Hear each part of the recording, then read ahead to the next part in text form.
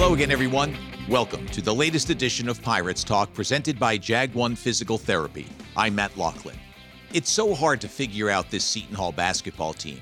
Just when it looks like they might have found some answers, as they did against St. John's, they get blown out on the road at Creighton. Last night's game was over after the first 10 minutes as the Blue Jays rolled to an 83-61 victory on Tuesday night. Maybe it's simply the competition level. St. John's is not very good, while Creighton, which is finally at full strength, is among the best teams in the Big East. But the Pirates went toe-to-toe with Xavier a short while ago, and though they lost, they gave one of the conference's best teams a run for their money. As head coach Shaheen Holloway said last night in his post-game radio interview with Dave Popkin and Kim Adams, "I'm disappointed in our effort, disappointed in our sense of urgency, and disappointed in our consistency." He went on, "There's no reason to come out like that. We looked like a tired team, and we shouldn't be. We got enough rest. It's disappointing because we had an opportunity to gain on what we did the other day," meaning St. John's, "and to come here and lay an egg is very disappointing. I'm very, very, very disappointed." If the coach is left scratching his head, well... Anyway, joining me on the show to discuss the Pirates, who they are, and what they realistically may attain is longtime college basketball observer Zach Braziller of the New York Post, who will share his thoughts right after this message from Jag One Physical Therapy. A proud sponsor of Seton Hall Athletics, Jag One Physical Therapy gets you back to the life you love. Voted the #1 physical therapy company based on first-class patient care and outcomes, Jag One Physical Therapy is invested in your full recovery. Your preferred in-network rehabilitation provider, Jag One Physical Therapy, has convenient locations throughout New York, New Jersey, and Pennsylvania. For more information and to find a location near you, visit www.jag1pt.com. Zach Braziller, thank you so much for joining me once again on Pirates Talk. How have things been with you? Doing okay. Busy, obviously. Bouncing around, doing a lot of St. John's, Knicks, even some college football. So, doing all right here. What do they say about a rolling stone? It gathers no moss. You keep busy and keep rolling, right? Plus, you're keeping an eye on the Mets, I know, as well. Of course, always. We'll see what Uncle Steve delivers the rest of this offseason and see if they can straighten out the Correa thing. But anyway, this is not Mets talk. This is Pirates talk. And so we'll talk about Seton Hall. We'll talk a little bit about the Big East and just want to get your overarching view of what's happening at Seton Hall and then kind of drill down to some of the details. Yeah, I mean, look, I picked this team to make the NIT. In our preview, I still think that's probably what's going to happen. They have some really good wins. They have some, ugly losses. No Alexis Yetna has clearly hurt this team. I don't think there's any doubt about it. But I still like a lot of what they do. They play really hard defensively for the most part. I think Shah's a really good coach. I think Tyrese Samuel's been better. Kadari Richmond lately has been good. Look, they're obviously not talented enough, especially on the road against some of these good teams. Marquette, Creighton, two examples. But I still think this team is going to finish around 500 in the league. I still think it's going to be in the postseason. I just think Seton Hall fans just need to adjust expectations. It's the first year of a new coach. Didn't inherit much. He's got to get his own guys in there. You've seen some good things. They blow out St. John's. They win at Rutgers. They beat Memphis on a neutral court. Those are some very good wins. And then you have the flip side where they've gotten blown out a few times. They lost a very winnable game at home to Providence, let's be fair, that loss is now looking much better than it did at the time. I just think Seton Hall fans have to accept this is probably not going to be an NCAA tournament team. And it's going to take some time, but my opinion of Shah has not changed at all. I still think he's a really, really, really good coach. And I think he's going to do a very good job here. The guy lives and dies with every possession. They're just not talented enough right now. Yeah, I've not seen a coach like that, and his post-game news conferences are so emotional as well. Like, he reminds me in a way of like Tom Izzo. Tom's always like, straightening himself on the sideline, like, we're looking for perfection, what's going on here? And, they're different personalities, but Shah does wear his emotion on his sleeve, that's for sure. Yeah, I mean, I remember I sat in on a practice. I think it was late September, and I was just blown away at just how intense he was, you know, in a practice basically. And I love Shaw. I think Shaw's a really good coach. I do. You know what he did at St. Peter's. Don't even forget the NCAA tournament run. Just the fact that I think one year he finished second in the MAC, and that's just such a tough job. I think Shaw's going to be really good. Like I said, it's going to take time. He's got to get more talent in there. He's got to get more guys that really kind of match it with how he wants to play and kind of his vision. But yeah, I still think this team is going to have a few more really good wins here as we go along at home. And look, let's see. The upcoming schedule is soft. They get Butler Saturday night. They have Georgetown coming up. I mean, there's no reason that this team can't get to 4-3 in the league here and win their next few. Yeah, and then after that, they have DePaul, part of the soft spot, as you mentioned. And yeah, you win those games, and suddenly things aren't as doom and gloom as at times they might appear to some of the fan base. So why do you think there's been, I don't know if I'll call it, well, Ryan Whalen the other day said, one step up, 3 steps back. But, I saw the St. John's game. I saw what they were able to do in the final 30 minutes, and you thought, okay, step up in class and on the road, and that's a big difference going to Creighton. But boy, just like nothing after the first 10 minutes. It was almost like the St. John's game in reverse, and they got blown out. So why this roller coaster up and down, do you think? I think part of it is, look, it's a lot of new players. They brought in a ton of transfers. They really had no other choice but to do that. And, I think that's part of it. You have a lot of guys new to the Big East. That's obviously part of it. And look, I know the Creighton overall resume might not be great. They really had some struggles, especially when the big kid was out. But I still think Creighton's really good. I really do. I think Creighton's going to end up finishing top 3, 4 in this league. I think Creighton's an NCAA tournament team, and I think Creighton's going to be a handful for teams in the tournament. Creighton's probably going to be like a 7 or 8 seed, and they're going to be really tough. I still really like Creighton. This it's still like basically the same team from last year, maybe even more talented than it was last year. And and at home they're really tough to play against. My opinion of Creighton really hasn't changed. I think that game to me was more about Creighton and Seton Hall. That was more about Creighton is really starting to get it going than Seton Hall was terrible. Look, they didn't play well. There's no doubt about it. Winning in this league on the road is really tough, especially against the better teams, whether it's Creighton, Xavier, Marquette, UConn. You want to throw Villanova and Providence in the mix, you can. I just, would it surprise me if Seton Hall beats Creighton or plays them really tough in Newark? It wouldn't. Yeah, and you're right. With Kalkbrenner back in the lineup and good health now for that team finally coming around, they are vastly different. Another year more experience, and that place is very hard to win. Big East, yeah, on the road in general, hard to win, but at Omaha, it's particularly difficult. What have been from your standpoint, some of the surprises, either way, good or bad, from Seton Hall, what you might have expected from some players, what you've delivered? You talked about some improvement in some. Overall, good, bad, as you see it here early in January. I've always been a Kadari guy. I know him a little bit from his days in high school in Brooklyn at South Shore. He was a top 100 recruit. He's never really put it together. I have liked what I've seen from him of late. I feel like he's definitely been better.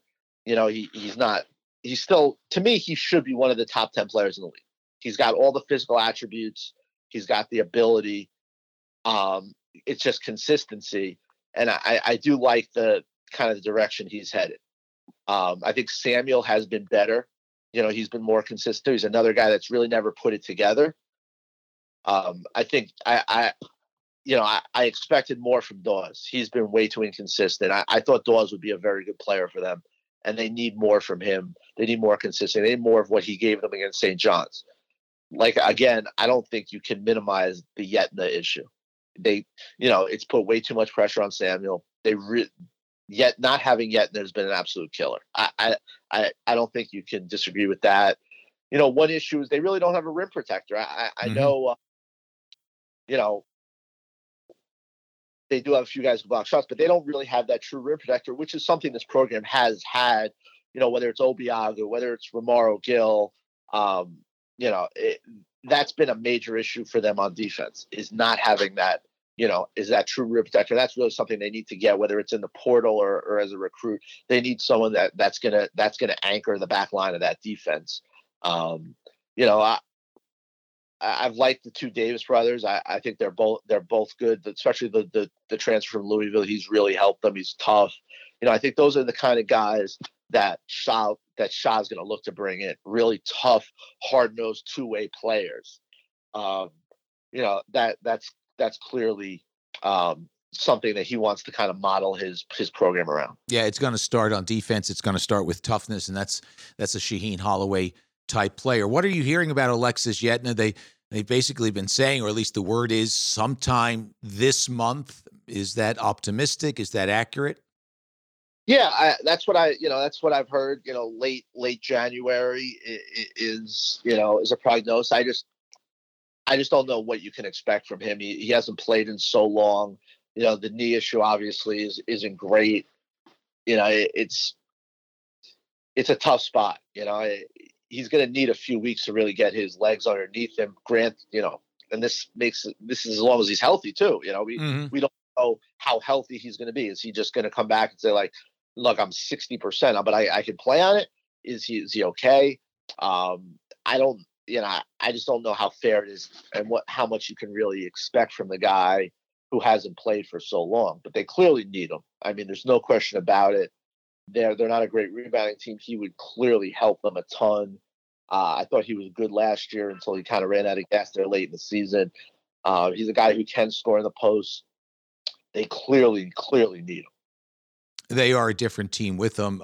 They're, as you said, clearly a need there. They have no inside presence, really. Tyrese Samuels is a facing the basket guy, not a back to the basket guy, and they just don't rebound. They don't have size. And last night, and I try to give full credit and understand that we're talking about 20, 21, 22-year-old, 23-year-old young men, but unfortunately, Trey Jackson just couldn't handle Kalkbrenner. Not that a lot of people can, but the game changed dramatically when he had to come in and face him, and next thing you know, Creighton goes on this enormous run. So yeah, they need some physical presence down low, and maybe Yetna will be able to provide it, and we wish him good health for sure. So where is the Big East overall? We're just underway conference play. What are you expecting this year? What are some surprises for you? Or are there any surprises at this point? Oh, no, there are. Providence has been a huge surprise for me. I did not think they would be this good, especially not this early in the year. They have so many new guys. Bryce Hopkins has been absolutely phenomenal. They've been terrific. I mean, Ed Cooley's really working magic. I thought they would take a step back here. I didn't think this would be a tournament team. To me, they clearly look like one. And then Marquette. Marquette was picked ninth, and Shaka's doing a great job. I saw them against St. John's last night. They have a million different options, guys who can really shoot the three. Tyler Kolek's a fantastic point guard. Cam Jones, I love, even though he didn't really have a big game. Prosper really killed St. John's. They're a lot of fun to watch. They go up and down. They're really good offensively. They get after it defensively, although they really don't have a true something that is going to hurt them against certain teams. Even last night, Joel Soriano had 22 and 13 on them. So, those are my two biggest surprises. I think you could kind of include Creighton, where people thought Creighton was a borderline 1 or 2 seed, and that's obviously not going to happen. They had a huge slump, especially without Kalkbrenner.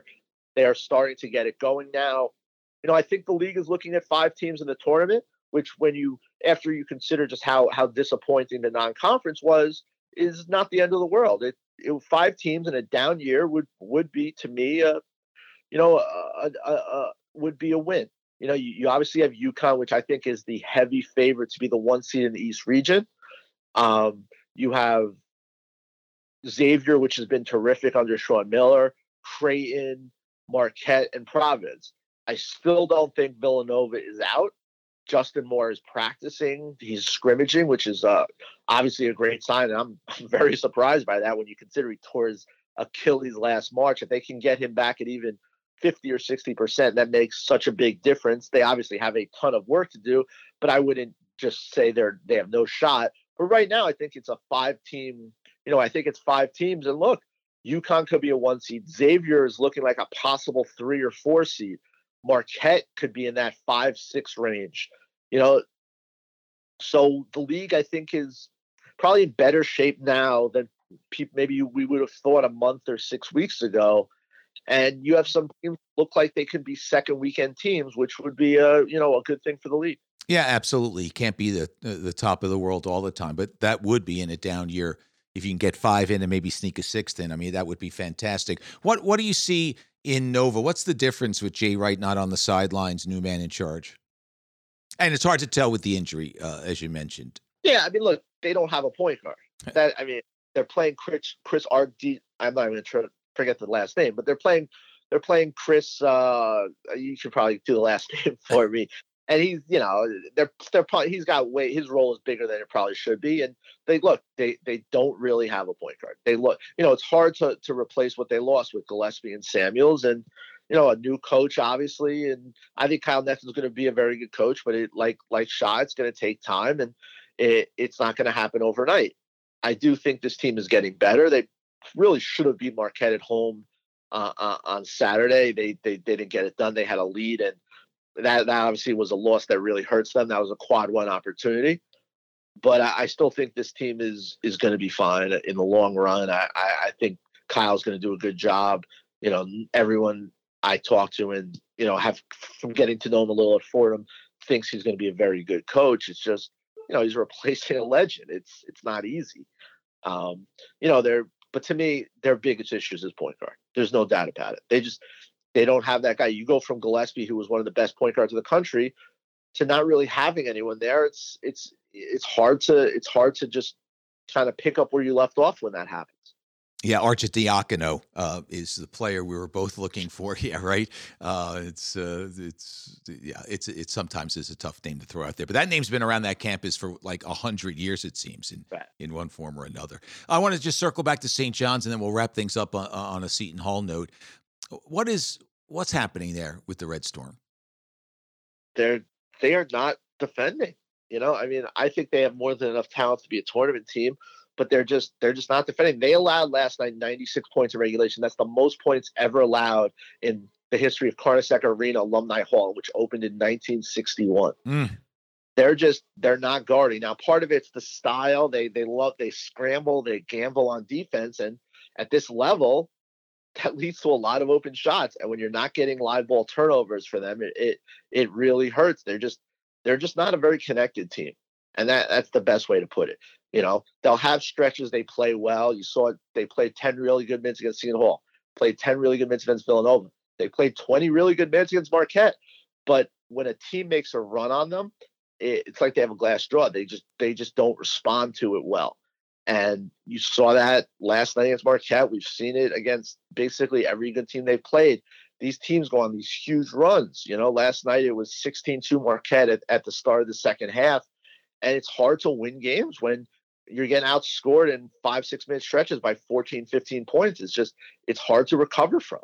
And that's been their biggest issue, is just not handling a punch. The overall defense is just not good.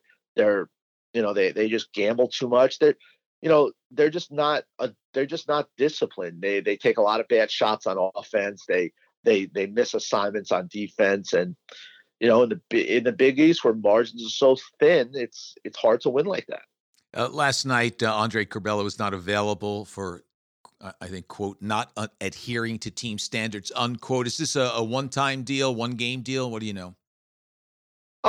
That remains to be seen. He from what I understand, it was him and Mike Anderson are not really seeing eye to eye.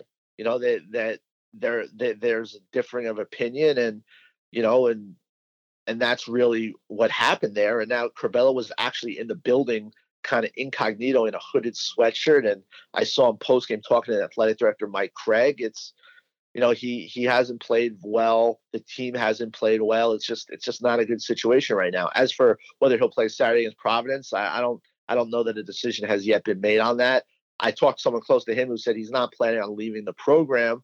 That was before the game. So we'll kind of see how things work out from there. Something that bears monitoring indeed. So just getting back to Seton Hall to wrap things up, Shaheen has said, this team is still trying to get to know each other. And, I know at the beginning of the year during practice, because of injuries, sometimes he was down to 6 scholarship players. So there's some value in what he is saying. But how long does it take for a team to get to know each other? I mean, look, every team is different. You've seen teams just find it all of a sudden in February. You've seen teams just never really find it. I do think a lot of this is just they don't have enough talent. Mm-hmm. I think that's a big part of it. A night like last night, these good offensive teams are going to score points. You're not shutting down Xavier in its building. You're not shutting down Marquette in its building. You're not shutting down Creighton in its building. 9 times out of 10, it's just not going to happen. These teams are really good, and Seton Hall really struggles to score the ball. And you let a team like Creighton get going, it's going to be a rough night. I mean, like I said, though, I still think this team is going to win its fair share of games. I still think it's going to finish around 500 in the Big East. I think they have a shot, to finish somewhere between 6 to 8 in the league. I'm not ready to say this is going to kind of snowball, fall apart. I think these next 3 games are huge for them. It's a soft spot of the schedule. They've got to take advantage, and they've got to handle business here and kind of start feeling good about themselves. Well, the beauty of what we do is we get to watch it unfold in front of us. Zach, thanks very much for your time. Hey, my pleasure, man. Anytime. And that will do it for this edition of Pirates Talk, presented by Jag1 Physical Therapy. Thanks to Zach Braziller for joining me on the show. You can read Zach's work in the New York Post or on its online outlet. And you can follow him on Twitter at NYP_Brazil, BRAZILLE. I don't know where the Pirates will wind up this year. Shaheen Holloway continues to say that the team is still getting to know one another. When that happens is anyone's guess at this point. But I will say that the next 3 games should help in that identity process. Butler at home on Saturday, followed by road games against Georgetown and DePaul. Yes, all 3 are winnable, but those teams are thinking, hey, we can get right against Seton Hall. So we'll see. Pirates Talk is available wherever you subscribe to podcasts. I invite you to rate the show, leave a comment. I'd love to hear from you. Thanks as always to Pat Christensen, the sound engineer of today's show, and the writer and performer of the Pirates Talk theme, whose help is invaluable in the production of the show. And thanks to you as always for your company. It's very much appreciated. I'm Matt Loughlin. Until next time, be safe, be well, and go Pirates.